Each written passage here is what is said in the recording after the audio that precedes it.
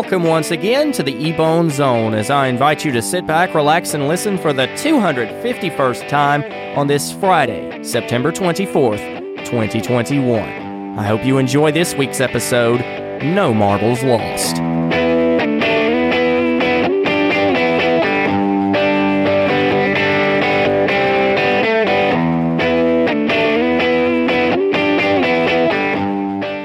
"2020, the year of Joe Exotic, toilet paper, and no sports.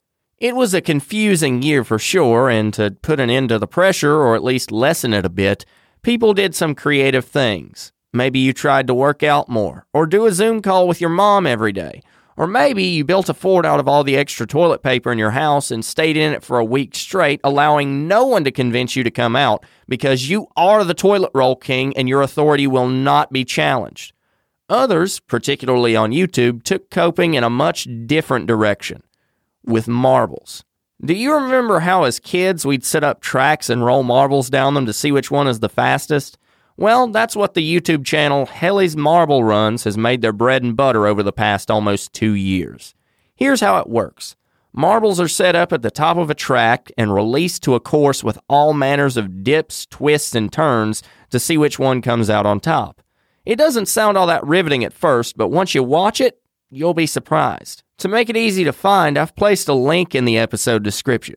And people like Kevin Edwards, a student from Stanford who works in the NFL, have embraced the new quote-unquote sport with open arms.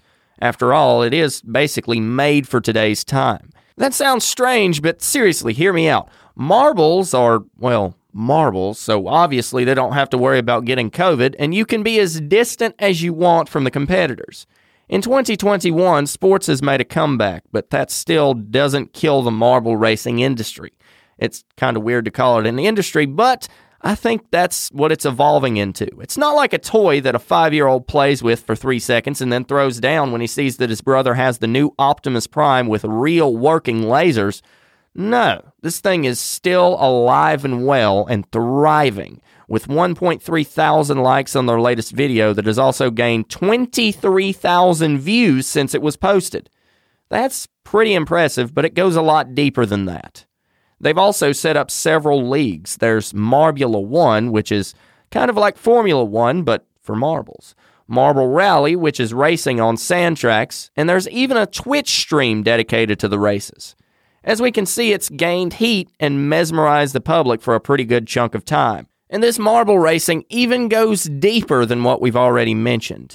So there's 16 teams of marbles that earn points based on how they place in races. So it's basically something like the NASCAR series, but for marbles. People are saying some great things about this, with some wondering why it's so entertaining.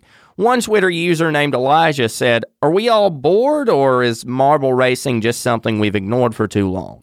If you ask me, I would think both, because after thinking about it, 2020 was a horrendous year for the world. Between lockdowns and several debates about masks and vaccines and, hold on, that's still happening, isn't it? As for the marble races, they're surprisingly cool and easy to get stuck in.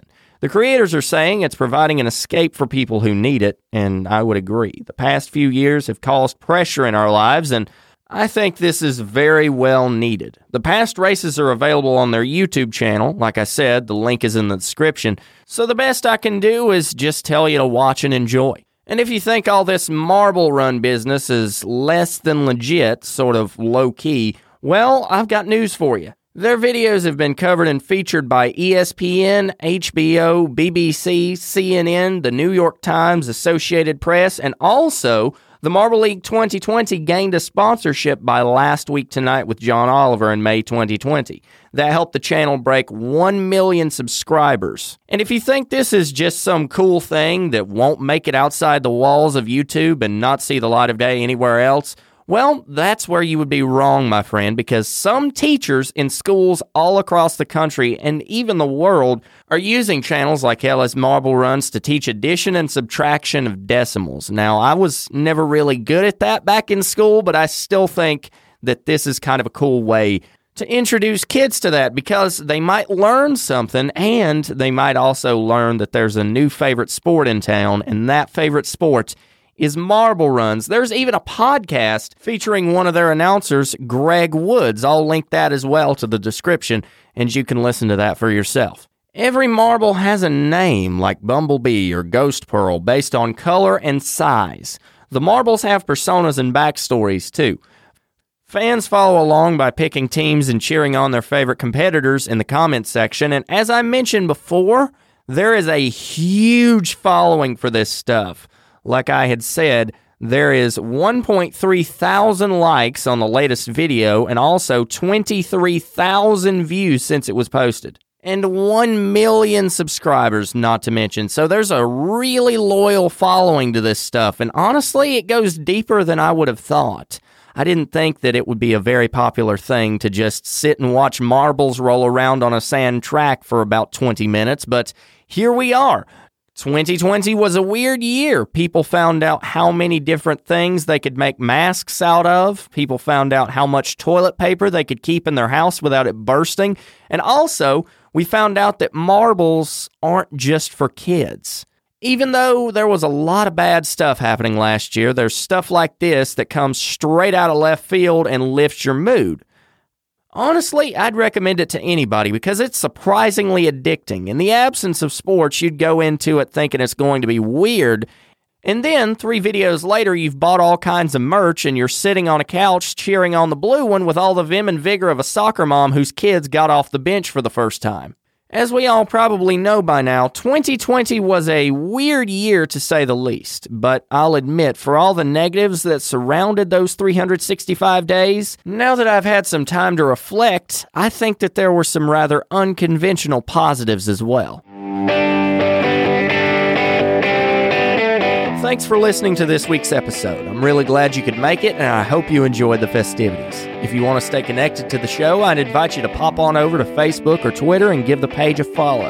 Just search eBone Zone on Facebook and Official EBZ on Twitter. If you're new, don't forget to subscribe so you never miss an episode.